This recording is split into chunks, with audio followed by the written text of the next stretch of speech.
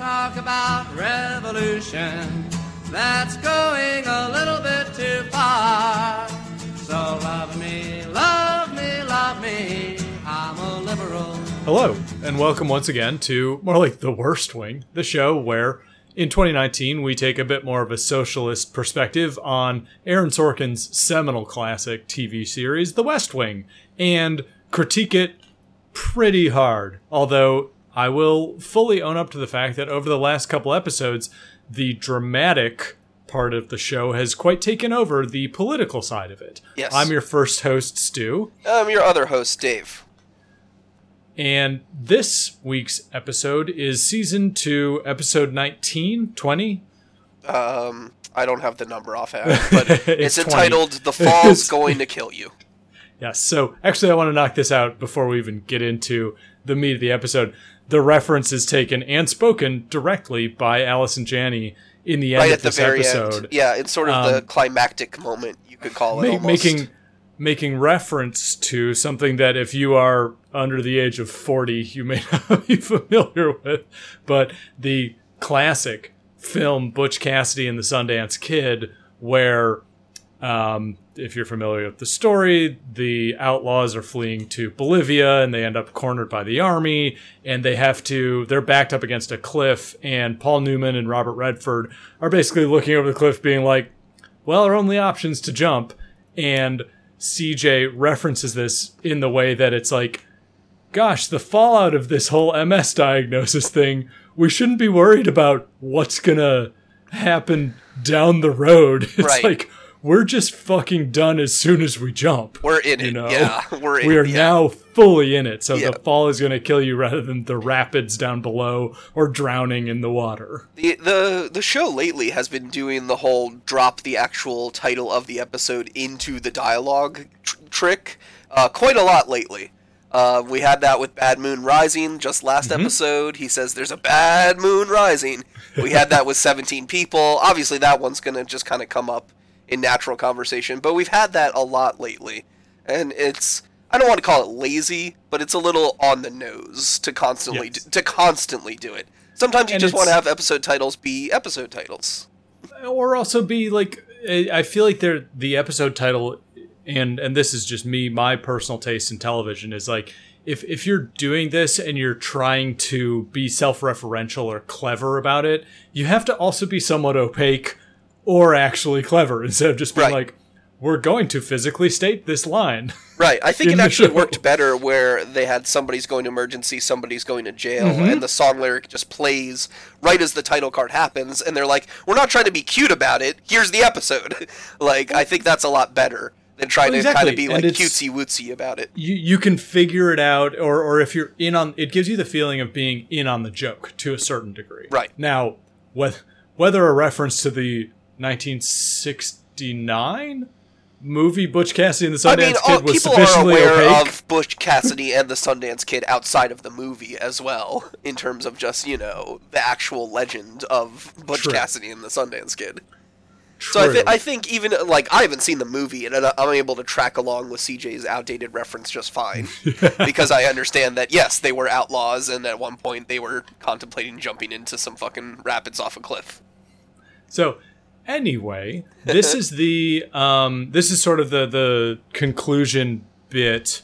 Sort of. Yeah. Well, it's like, I feel like since the 17 People episode, this has been Bad Moon Rising, whichever one came first. This has been a multi-episode It's all arc. building to the finale, actually. Exactly. Because the grand question at the end, all of this is Bartlett going to run for a second term? Now, that's ultimately what the whole MS scandal is actually, like, quote-unquote, about. As well as how they're going to deal with, like, press reaction and whatnot. Yeah.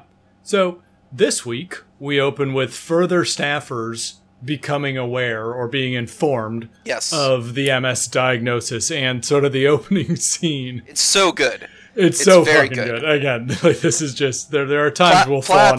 Platts nails it, and this is the snippy, best kind of Sorkin dialogue where they're just going back and forth at a mile a minute, but in a good way, not in like a technocratic, trying to use a bunch of complicated words. No, they're just having like a good, honest back It's an and forth. interpersonal, emotional reaction. Right, and it's, yeah. Interaction. And so CJ has been just told the MS News like 6 hours ago. So I can understand like she's very like brittle here and like really on the edge of snapping at Babish throughout this opening scene. And I get it, because like the news is still very raw to her, and she's still kind of in that like when Toby was angry and he was trying to get that leak a few episodes back, and because he was lashing out about this MS News that only he knew at the time. It's easier, I'm guessing, on Toby now that multiple people know and that he's known for a while. But still, as people are being broken the news, they're reacting poorly, and so CJ's reactions in this scene are all sort of given that emotional push by this knowledge. So I think, actually, and the more I think about this, it's quite clever how they worked out how each character would interact if they were giving it like, a significant scene, because Toby processes it in a very Toby way, where it's like, I'm going to be upset about procedural questions, and like this is literally a administrative problem, and pending upon we had a coup d'etat in this country. Exactly, and the Constitution, and CJ. But that was the way he had to act out about it. Yeah. Well, and that's befitting his role, frankly. And CJ here does it literally with words. Right, because as press secretary, all worked that's her out thing. as a. Exactly. I think it's quite clever when I think about it that way, because it culminates in just And she tries to do it with a lawyer who's also gifted in words, and so it doesn't really work. And he really kind of puts her in her place a couple of times with the whole, like, I really wish you wouldn't do that shit of, like, try to be cute. I've never found anything in my life even once charming. Yeah. And being just implacably correct. Like, it's really the way to get under someone who is a wordsmith's or like a bullshit artist's skin. It's just to be calm and make bald statements. But then she eventually gets after him, as you noted here with this. I think this is really going well so far. Actually, let's just fucking include the clip here. Yeah. When did he tell you? I'm sorry? When did the president tell you? 6 days ago. And Josh? 2 days after that. Toby? 2 days before he told me. CJ, have you ever lied about the president's health? And Leo he told more than a year ago. Yeah. And I've had this for 6 hours now, so maybe giving me some room wouldn't be totally out of line. You know what I'm saying, Oliver? CJ, I'm gonna have to ask you some questions. The less you can be pissed at the world for no particular reason, the better, I think. I don't know you. I'm sorry? I was told to report to you. I don't know you. You've been here, what? 3 months? 3 months, so why should I trust you? Well, I don't care if you trust me or not. Imagine my shock. I got better things to do with my imagination. I think this is going really well so far, Oliver. It's almost hard to believe that 4 different women have sued you for divorce. It's like, no. Oh, man. This is like going really back on, mean. Yeah, but going back on rewatch, there's very few moments that have gotten me to actually laugh, and like that has joined the handful of moments that got like a big belly laugh out of me. It's just perfect delivery by Janny, and like it's been building this whole time. Like you can tell they're both ready to just fucking snap at each other. And like and she's the first to do it, and it feels so satisfying. It like cuts the tension of the scene, kind of. It's like a catharsis moment. Oh, absolutely. And now, again, I made an also note here, which is it's legitimately a mean, awful fucking thing to say, because we're supposed to be better than this. Yeah, he's been poking at her a lot, and then she took it to like a whole new level, like all of a sudden out of nowhere, and takes it into the realm of personal attacks. Whereas he is trying to do like the lawyer thing of like, and he demonstrates later on, he's like, look, any idiot lawyer can cross-examine you, or actually he does that with Abby. But, it's still the same kind of principle of, like, look, you're going to get cross-examined, and if you try to act like this sarcastic, snarky queen, they're going to rip you apart in front of a jury because you're going to look like an asshole. Yeah, well, and you're eventually making these statements under oath and on the record. Right, so, and you're going to start saying shit that contradicts itself because you're answering too much information. As he does with the very poignant, do you know what time it is? It's like, it's 5 past noon. It's like, no, that's not the question. Do you know what time it is? This is one of my wife's absolute favorite lines in the series, and I've had personal experience with this phenomenon recently. I don't know if I mentioned I'm suing my landlord. Like, it's public record at this point, so I can talk about it. But in the conversation that I've had with the like the housing and tenants rights lawyer that is representing my class action suit, he was like, don't say, if you get deposed, you never say anything more than you have to. And I was like, to answer the question, like fucking Oliver Babish. He's like, I don't know who that is, but if you get this into your head, and I said, when I'm asked, do you know what time it is? You say yes. Exactly. So anyway, that's the cold open, is Oliver and CJ going back and forth, having a about nice the back MS and news. forth, and I love the note it ends on to lead us into the credits. So he starts out asking, have you ever lied about the president's health? And then they get into their whole back and forth because she doesn't really want to answer the question, because at the very end he dials back to, have you ever lied about the president's health? And she just says really nice and quietly, many times. Many times. And that just leads us right into the credit song, and it's a really great moment. So as soon as we get back from the credits, we've got Ed and Larry are fucking giggling it up over some facts they pulled out of the fax machine, and they're just having a good old chuckle of a time about it. And as we find out later, this is such a routine thing that I have no idea why Ed and Larry find it so fucking funny. Like, if it happens every week, is this just the first week that Ed and Larry have stumbled on the fax machine? This part... Sorry, I didn't even say what happened. A satellite's falling out of the sky. Yeah, so there's a Chinese satellite that is in a deteriorating orbit, because if you don't, long story short with the science, if you don't put a thing into space far enough, there is no way without active give it a propulsion thruster or something. Yeah, exactly, without active propulsion to keep it in orbit. Yeah, so and a lot of these satellites have no thrusters on them and are just, dead metal. This launches a thing into what is a episode long teledonna. Yes, that I don't really understand. And well, she doesn't even ever get. Here's the thing: normally in a teledonna, she gets an answer, and there's kind of a bit of a back and forth. In this, she is specifically denied the answer because CJ is in her meeting with Babish. And so it would have been that CJ would have just explained to her, hey, Donna, this is super routine. It happens all the time. You don't have to freak out about it. But CJ was detained, so she doesn't get that answer. That would have been the end of the teledonna right there. It would have been like, oh, okay, I learned a little something about satellites. Doo-doo-doo. But instead it becomes like this quote-unquote comedy plot where she's freaking out for the entire episode, and Josh and all them laugh at her behind her back. And it's like, to be fair, it helps to set up the eventual, and honestly I've watched all of these in a row now, so I can't tell them apart, but like there is an eventual point where she is also let in on the president's diagnosis. Yes. And the contrast with it doesn't do anything to set that up. So it's like, why is Donna around this time? I honestly do not know. It's weird. It's very strange. It felt like they were filling for time, and I felt like they thought it would be a lot funnier than it ends up being, which is really not that funny. You can't just have characters laugh and make us think it's funny. A satellite falling out of the sky isn't inherently funny, unless it like landed on a chicken truck or something. Yeah, or you did something hilarious. That doesn't happen. So we also get kind of this thing where they launch into how to deal with the potential fallout of publicizing the diagnosis, because now they are fully locked into being like, we got to go public on this stuff. I think that they're planning to do it within the week. Is a line we get from Abby. They've called in our resident polls expert, Joey Lucas. Hooray! Our favorite. Man, I would be mad if I was her. She has to fly in and immediately fly back out. like she was planning on spending some time in DC. I think they were going to go have a nice lunch or something. Yep. Like I'd be upset.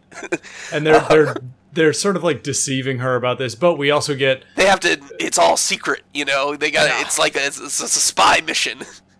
So obviously the Joey and Josh relationship makes a resurgence in this episode. I'm speaking a little bit generically. They don't really. I'm speaking generically. Yeah, okay, for the time being. They don't really flirt or anything, but they're close. It's an intimate conversation. So Josh also gets set up early on with a guy who comes by to his office with another sort of weird... This dude is great. I don't know the actor's name off the top of my head, but he's just like... He's a perfect character actor for, like, sweaty, overworked lawyer. Yeah, like and he so is very shows Ted, up. Ted from Scrubs energy going Exactly, on yes. here. Like, That's exactly who I was thinking of referencing, because Yes. we've already had Ted from Scrubs Right. in the show. right. Sadly, he can't come back because he's already been someone else. So we get another Ted from Scrubs showing up who... Yeah, fatter, Which is actually- but same sweaty energy.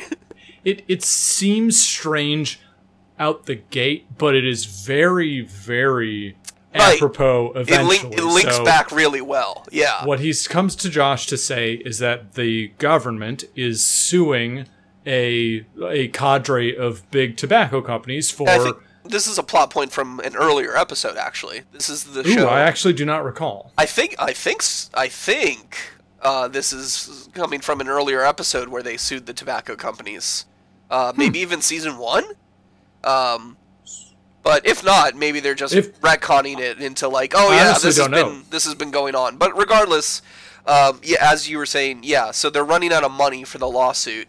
And he's like, look, he's like, did we all give you a shitload of money? He's like, yeah, man, we fucking burned through it. Like, we're fighting up against a team of companies that have 300 lawyers per company, and we're a team of like 30 government lawyers fighting the whole 1,500 lawyer army, man. Like, we need every fucking dollar we can get. And these people, and this is the thing that we'll link back later, he says, these people perpetrated a fraud against the American public.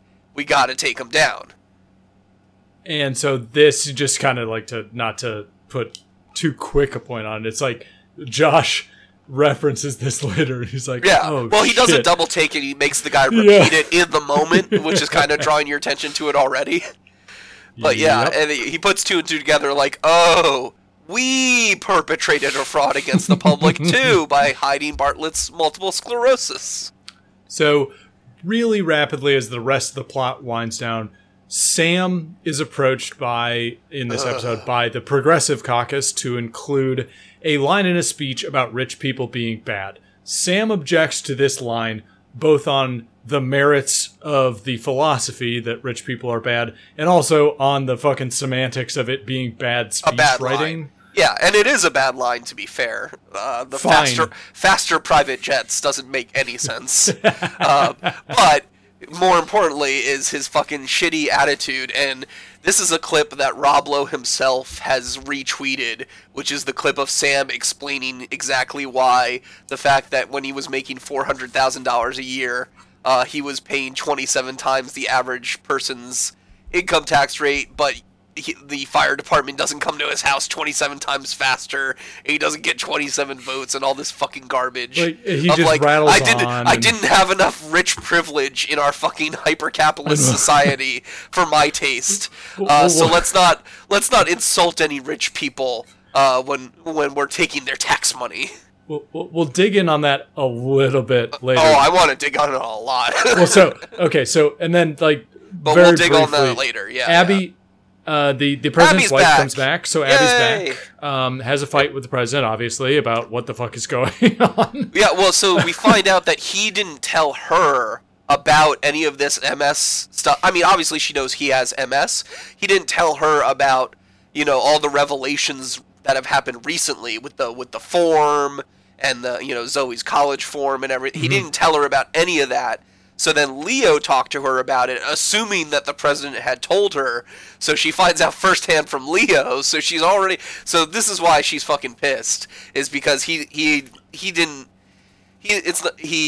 lied through an omission of truth kind of thing. Like, as she says, we talk on the phone 3 times a day. This didn't come up.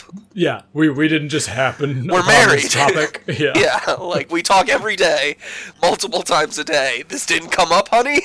So she comes back, does a long interview with Babish that ends up being, and as less I said, antagonistic than CJ's. Exactly. Yes, but also less antagonistic, I think, by virtue of form, because Abby is legitimately bad bitch in charge. Right. And CJ's a person who works in the White Yeah, House. Babish and CJ are probably more on an equivalent level, whereas, the First Lady is above his level.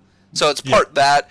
It's also part that Abby's more on the defensive, I think, or more in denial, really. It's very personal for her. Or it's extremely personal to her, and she's just trying to, write it off with, I just signed a form, Oliver. It's not a big deal. And he's like, of course it's a giant deal. I'm the White House counsel talking to you about it. Do you not get that this is a giant fucking deal?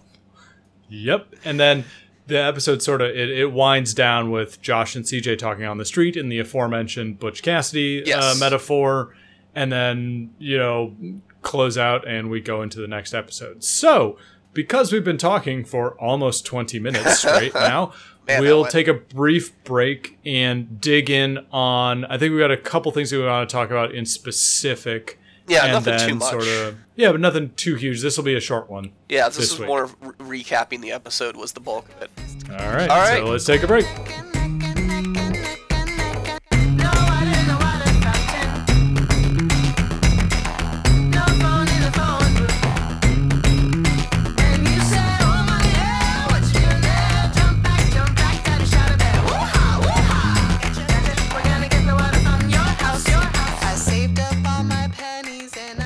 And welcome back. So let's dig into Sam's plotline here a little bit. The first thing I noticed is just that he's already upset that anytime anyone tries to insert a line into a speech, Sam always pushes back a little. I think we've seen that happen multiple times before, but this time he's particularly upset when he hears it's from the Progressive Caucus. Kind of gets him up on his his hackles up a little. Yeah. It feels like. And it's weird because Sam is supposed to be the quote-unquote idealistic one. Yes, much in contrast to Josh, who is brutally cynical. Pragmatic. And who's brutally pragmatic and cynical and does all this dirty shit to win, whereas Sam is the idealist who thinks, with sweeping rhetoric and glorious, speech writing, we will unite the people under a beautiful America that does all the good things and none of the bad things. Yeah. And yet, he is refusing to do some of that sweeping rhetoric when it comes to rich people because Sam is a class traitor, and is just all about saying, "Well, I made $400,000 a year, and I had to pay a lot of taxes." Full on fucking class traitor here in Sam Seaborn. Although, actually, I don't know anything about this. Just makes me think of every trip to the Hamptons, every time we see him at the opera, and talking about his friends with the 20-bedroom homes. And fuck you, Sam. So Sam comes out against this, and I think I'm going to include the clip here just to sort of set the stage. We need the clip. Yeah, do the whole clip. Yep. Henry, last fall, every time your boss got on the stump and said, it's time for the rich to pay their fair share, I hid under a couch and changed my name. I left Gage Whitney making $400,000 a year, which means I paid 27 times the national average in income tax. I paid my fair share, and the fair share of 26 other people. And I'm happy to, because that's the only way it's going to work. And it's in my best interest that everybody be able to go to schools and drive on roads. But I don't get 27 votes on election day. The fire department doesn't come to my house 27 times faster, and the water doesn't come out of my faucet 27 times hotter. The top 1% of wage earners of this country pay for 22% of this country. Let's not call them names while they're doing it, is all I'm saying. You're not using the line.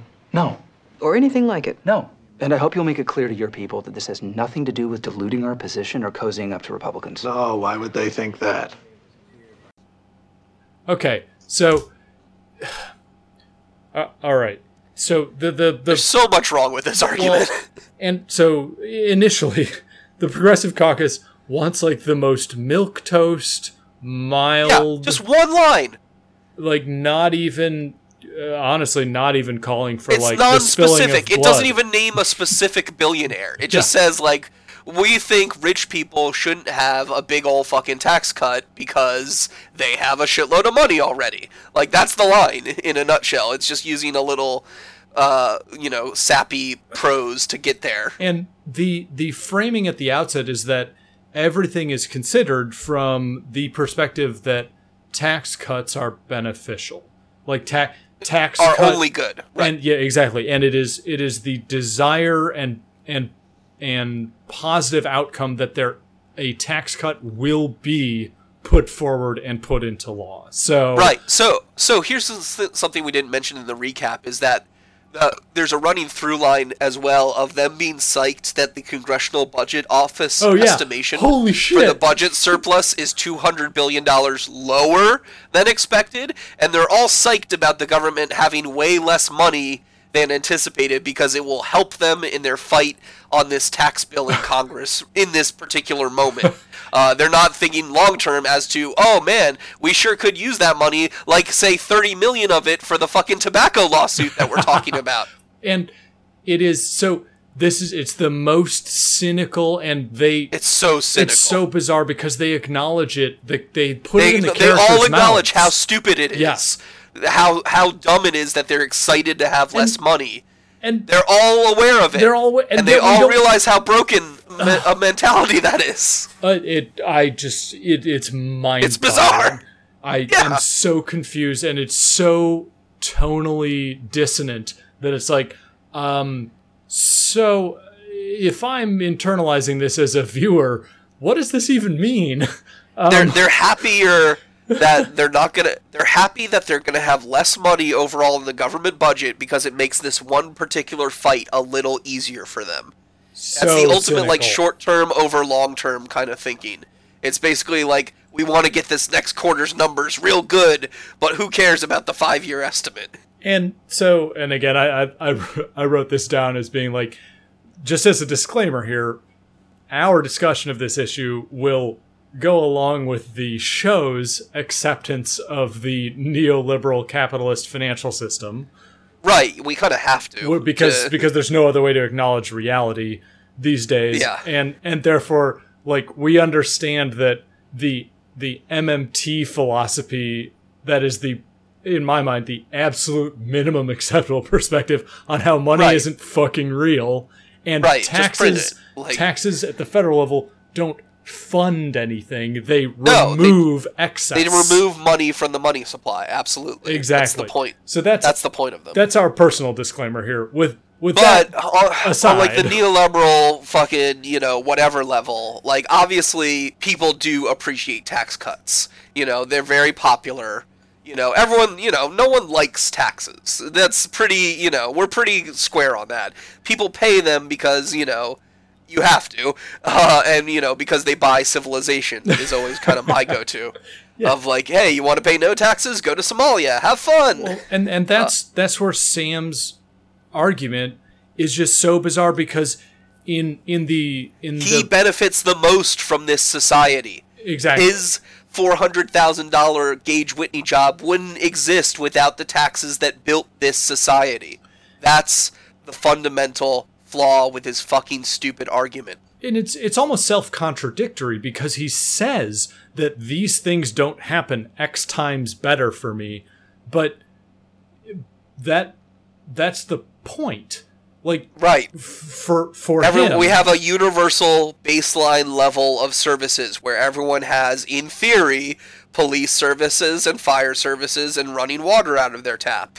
Now, in practice, we can't even manage that fucking level God damn it. of competence, even though we're the richest goddamn country in the world. And that's why I say it's tonally dissonant, because it's like you're literally your benefit from society was the salary. It wasn't the taxes. And you're like, the taxes don't pay for extra benefits. You also realize the salary did. It let you buy a nice car and a nice house and nice suits and all that, nice dinners and all that shit. And you don't need the water to come out of your tap 30 times hotter. Yeah. Like, there's a cutoff where it's like, this is fundamental, and this actually kind of in a economic perspective, it also goes back to like the marginal value of these dollars, is that at a certain level and of services, you do not need more. You like, it's fine, we're good. And so why are we working for a nominally progressive, if maybe just left liberal government? How do you exist within that framework if you're making these sort of arguments? And this whole thing is just about a rhetorical line in a speech. We're not even actually changing the actual tax rate on rich people. We're not making any policy. Like, we're not upping the tax rate on rich people or anything. It's one line in a fucking speech, but he defends it with the passion and zeal that he would defend, like, all the big issues that come up. Like, when he has his big education moment with Mallory or whatever. Like, he's being his idealist Sam self in the service of the stupidest fucking ideal I've ever heard of. And I mean, and you mentioned here, he just comes Which out is that swinging. rich people might have their feelings be hurt. Yeah, and, is the ideal he is protecting. And it's they have this wonderfully sort of stereotypical setup of the Progressive Caucus that comes to meet up with him in the Roosevelt room. Oh my god! Okay, yeah. It's like, let's dig into that for a minute. Good lord! Like they barely get any lines. 2 out of 3 of them are black. Yep. One is a black woman who directly challenges Sam when he says that this line is shit writing, and because he says, "quote It's written like a high school girl." And she says, "Is there something wrong with the way female writers write?" And he's like, "Well, when they're in high school, there is." Like, Jesus fucking Christ. Oh. And so later in the episode, he says to Toby, "I may have offended some people in the Progressive Caucus." And Toby goes, "Well, were you right, though?" And he says, "Yeah, I was right." And that's just like, fuck you, show. Great. Fuck off. Sam, okay, cool. So now we're to understand this character is just a solipsist. And, I mean, frankly, it's completely in keeping with the administration. Every one of these motherfuckers, if left to their own devices, would refuse to acknowledge reality outside of themselves. So, yes. Okay. Hell, they're actively doing that right now with the MS thing, and they think they have a fucking handle on it. Like, that's the ultimate proof of exactly what you just said. Yes. It'll be fine. Nobody will care. Oh, no, we got, the American public and the press, those are just dumb rubes. We're gonna fool them. Easy. And so it's very interesting that this Sam thing is then juxtaposed within the, again, completely sort of like plot agnostic concept of the tobacco lawsuit running out of money, because it's like, well, what is our goal here? If we can't politically appropriate the proper amount of funds for this tobacco lawsuit, or again, going with a more MMT philosophy here, is remove that excess capital from the tobacco companies via correct taxation. It's all just, or in this case, punitive fines as well. Exactly. It's all just blended into this ideological mess where it's like, motherfuckers, your own lines are defeating what is supposed to be like a connection with your audience earlier in the show. And here's the thing. If they win this tobacco lawsuit, A, the government is going to recoup all of its expenses because the companies will have to pay that out as part of the punishment. And then B, all the money that the companies then pay to however they distribute it, whether it's to the victims or to like a relief fund or whatever, all of that is pure economic stimulus stolen from capital. Yeah. It which will you have now directly injected into the economy via the people, via one method or another, even if it's just healthcare costs or whatever, that's still going into the And economy. it'll diminish their ability to control the narrative. To market, Right, they're fucking poison cigarettes. If any of our listeners smoke, try to quit, man. Don't get cancer. It's bad. Cancer bad. Like it. Yeah. Don't, you're gonna get it from power lines or something else anyway. So don't up your. So anyway, that's the sort of the real hard politics that comes out in the episode, which is fine. We have now actually spent a good deal of time on it. So let's transition. We have done our mission statement. Let's transition. and actually tackled the politics of the West Wing. Let's transition into now let's just talk about messy character drama. We're going to take a brief break so I can get another beer before we dig in on messy character drama. Maybe I'll be a little more messy.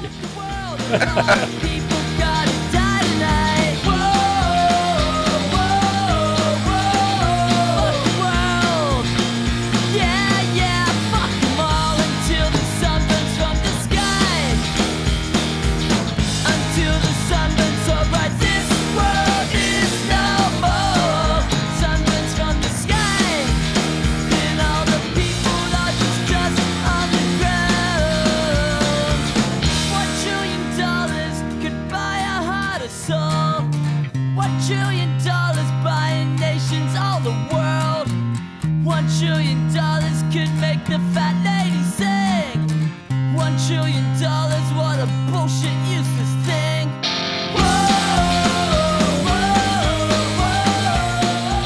All right, so we get more Josh, Lyman, Joey, Lucas interaction in this episode, which is always great. At LAX. Because I love Joey Lucas. And I think they filmed it actually in LAX too. No, it's at Reagan. Oh, motherfucker.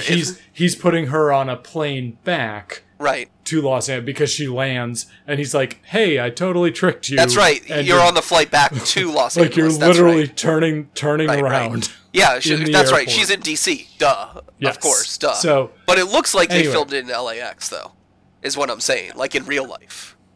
Well, so actually my wife made the point that it's like, they filmed, I think, inside Reagan because she's like, where she walks into the shot when we first see Joey. Uh-huh. I was like, that's the bathroom. Oh, That's not okay. the gate. Yeah, I mean, they did shoot on D.C.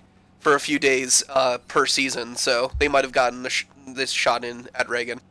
So anyway, go ahead. Anyway, so Joey shows up because the White House is basically the administration's hiring her to do some very careful, subtle polling. Secret polling, essentially. About the diagnosis in the way that she can frame it and get to a correct audience to see how the public will react. So first of all, super cynical. Like, we're definitely doing crimes, but what do you think the public will think? How do they poll, Johnny? Oh, I mean, if the crimes poll good, then we're just going to come out and say we did crimes, and that'll be great. Look, if the degenerate public is okay with us lying to them all the time, fine, we'll keep doing it. So, Joey comes in because... They treat it like it's this super impossible thing to do, too, to poll about this without letting the cat out of the bag, and, like, you know, her solution, which is very simple, is just, we give it to a governor of a state, and that way no one thinks it's the president, and we just say... I mean, polling's all hypothetical questions anyway. I don't understand why they think... Yes, obviously, if you made a poll about, like, if the president had MS, would you find that bad? Then people are going to be like, wait, does the president have MS? Like, tipping your hand in that way is probably a little bad, but it's also, like, they don't even...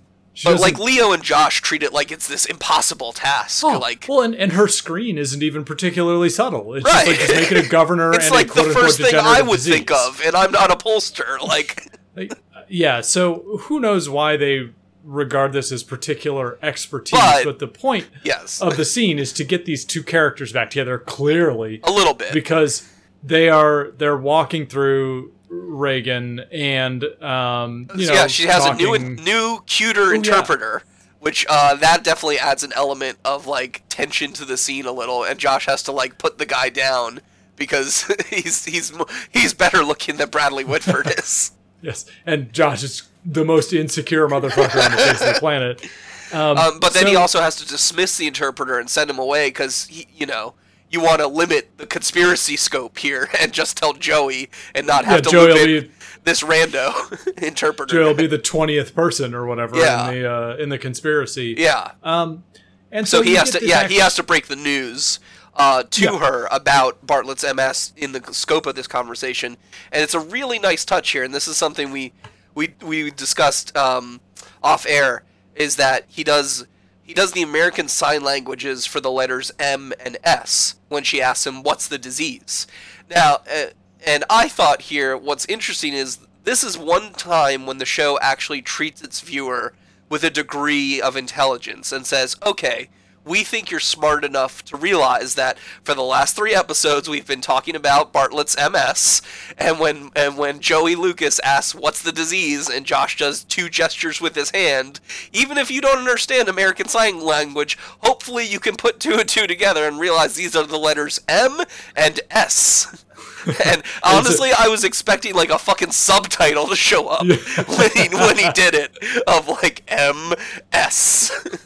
It'd be very Sorkin just to be like, you rubes, you fucking plebes. It means MS, bitch. Right. But so it's a nice little moment. Yes, they do give credit to the viewer. There's also like I also like that. Okay, so he has to ruin the kind of normal walk and talk. So the plan is that Joey can read lips as well. She doesn't need the interpreter, as long as people are really good about like facing her, exactly. And so this ruins the normal walk and talk dynamic where characters are usually side by side, or sometimes one is in front of the other.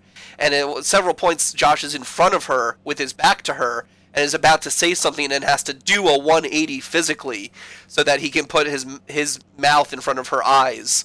And it's like, it's really good, like, I don't know what the word, blocking, or, it's a good way of playing out the scene where it basically just, You know, there's this physical limitation that he has to get over. Well, it also further, I guess, like, commits to the investment in Joey as a character. Right. It's something that a lazier screenwriter wouldn't think of. Right. To be like, yeah, they're putting like a lot of depth in this. these like side character. You know? Yes. Of like, hey, we have to think about all the logistics of how to deal with a deaf woman when you want to keep a secret from her interpreter. You know? And that's a cool dynamic to add to this scene. Oh, and it's in contrast to all the other stuff, you know, with the stereotypical shots of the show. It's actually really interesting. It's new and different. It's not the normal walk quite and talk. good. And we get some extreme close-ups here, which works good because it is a sort of romantic tension scene a little, not a lot. They don't flirt, but you know, it's there. But we get extreme close-ups on Bradley Whitford because we want, like, I don't know about you, but I was trying to like lip read along with Marlee Matlin kind of when I was watching him. Like, if I was deaf, do I think I could lip read him? And I'm like, I'm actually picking up a good fair amount here. But granted, I also had the audio on. I didn't like mute it or anything. Yeah. But then we get really close up on Marlee Matlin's face because her reactions say so much in this scene. Because she gets to find out about the MS. She asks, you know, is the president doing okay? Like we get real extreme close-ups just on her reactions, and it's really well done. Well, and I mean, for me, like the shot where Josh is mumbling about the president being fine, and she reaches out and touches his chin and tips it up, pushes it up, to be like repeated, Like the look on his face and how they deliver that interaction is probably the best thing in this show to date. That I've seen. It's so fucking good. It's really good.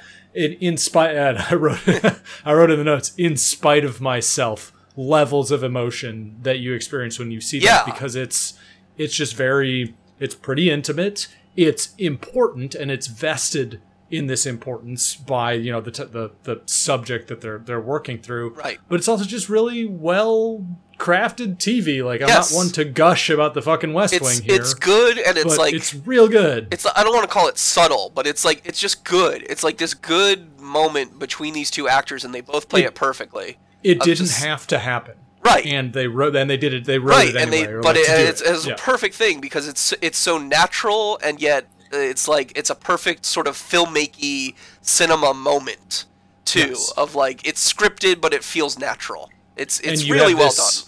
You have this this what's understood to be a high level staid political conversation that is high stakes and it's desperate, but there's also this personal very connected moment between these characters. Like I love it. Yeah. Like it's great. Like what's funny is they're in a hugely public place and the entire airport just fades out for that moment, and it's just the two of them. It's really good.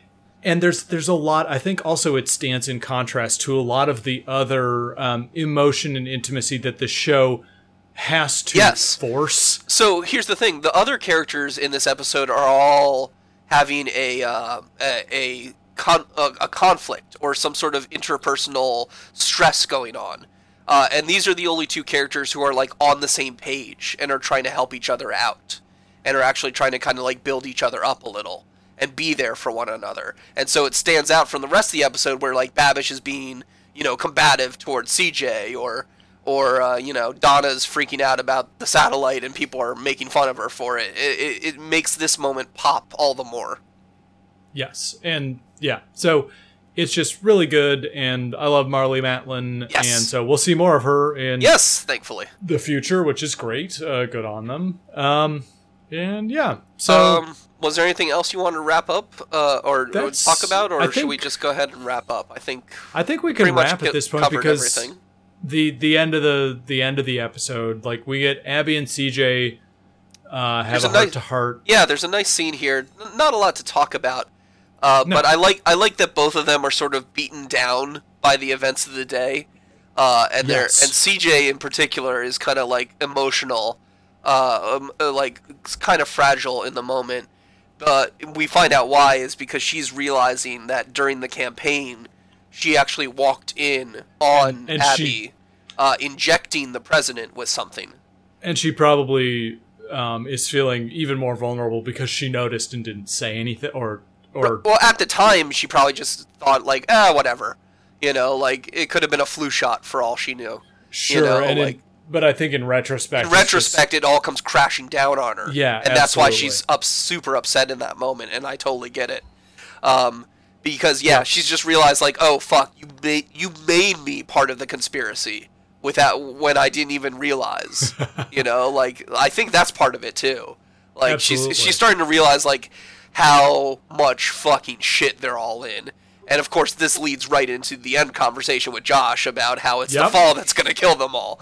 So, like, it's really CJ who's, I think her conversation with Babish, she's the quickest turnaround in terms of, like, realizing, like, oh, we're all fucked. We're Toby ends up spending the energy on the stupid, like, leak scandal. It's CJ who, like, quickly kind of cuts through it all, doesn't kind of externalize any of her stress or whatever, and just realizes, like, oh, we're dead. Yeah. There's no I'm gonna go home and sleep because we're all fucked. Like, gosh, I'm gonna go home and check my brokerage account that I'm sure she has, and be like, if I need to never have a job again in my life, will I die? Oh yeah, she'll be fine. They'll all be fine. Doubtless, they'll all be fine. So, and I think that's about it. Like for this one, this was again a good episode of character drama. Very little politics, but the politics that were in there were all Sam related and all garbage. Like literally, like you said, the tobacco lawsuit is literally just brought in to relate back to the MS plot. I do think we get more follow-up with the tobacco lawsuit in future episodes at some point. Okay. I might be imagining that, but I think we do. I feel like we see that lawyer guy again, or more lawyers from the tobacco lawsuit. But anyway, let's take another final break here, and then we'll just do some wrap-up.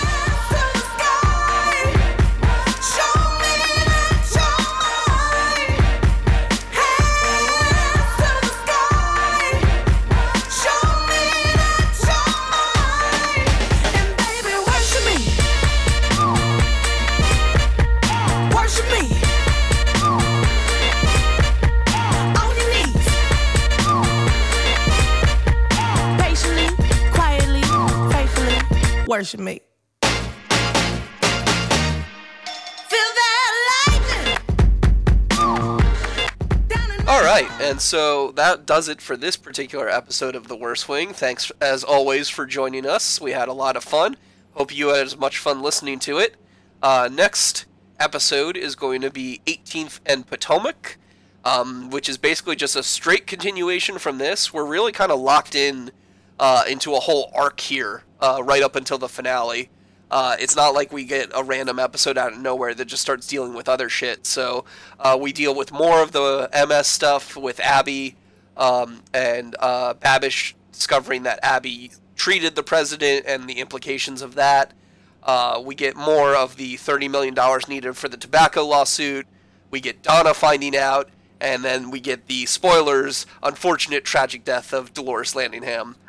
This actress literally just shows up to play old ladies who die in things. I will always remember her as old lady who died in third episode of Scrubs. Well, and there's actually there's a political reason behind the scenes of the show that she is literally written to die. Yeah. But we'll talk about that next week. We'll dig more into that next week, but I'm just getting you excited for character death. Ugh, I love it. So yeah, as always, feel free to drop us some comments in the thread. We always appreciate them. If you found us a different way, you can shoot us a comment via email at theworstwing69@gmail.com. Nice. And we'll see you next time for another fun-filled episode of The Worst Wing. Thanks, everybody. Talk to you soon. Bye-bye. The money you ask for, but don't ask me to come on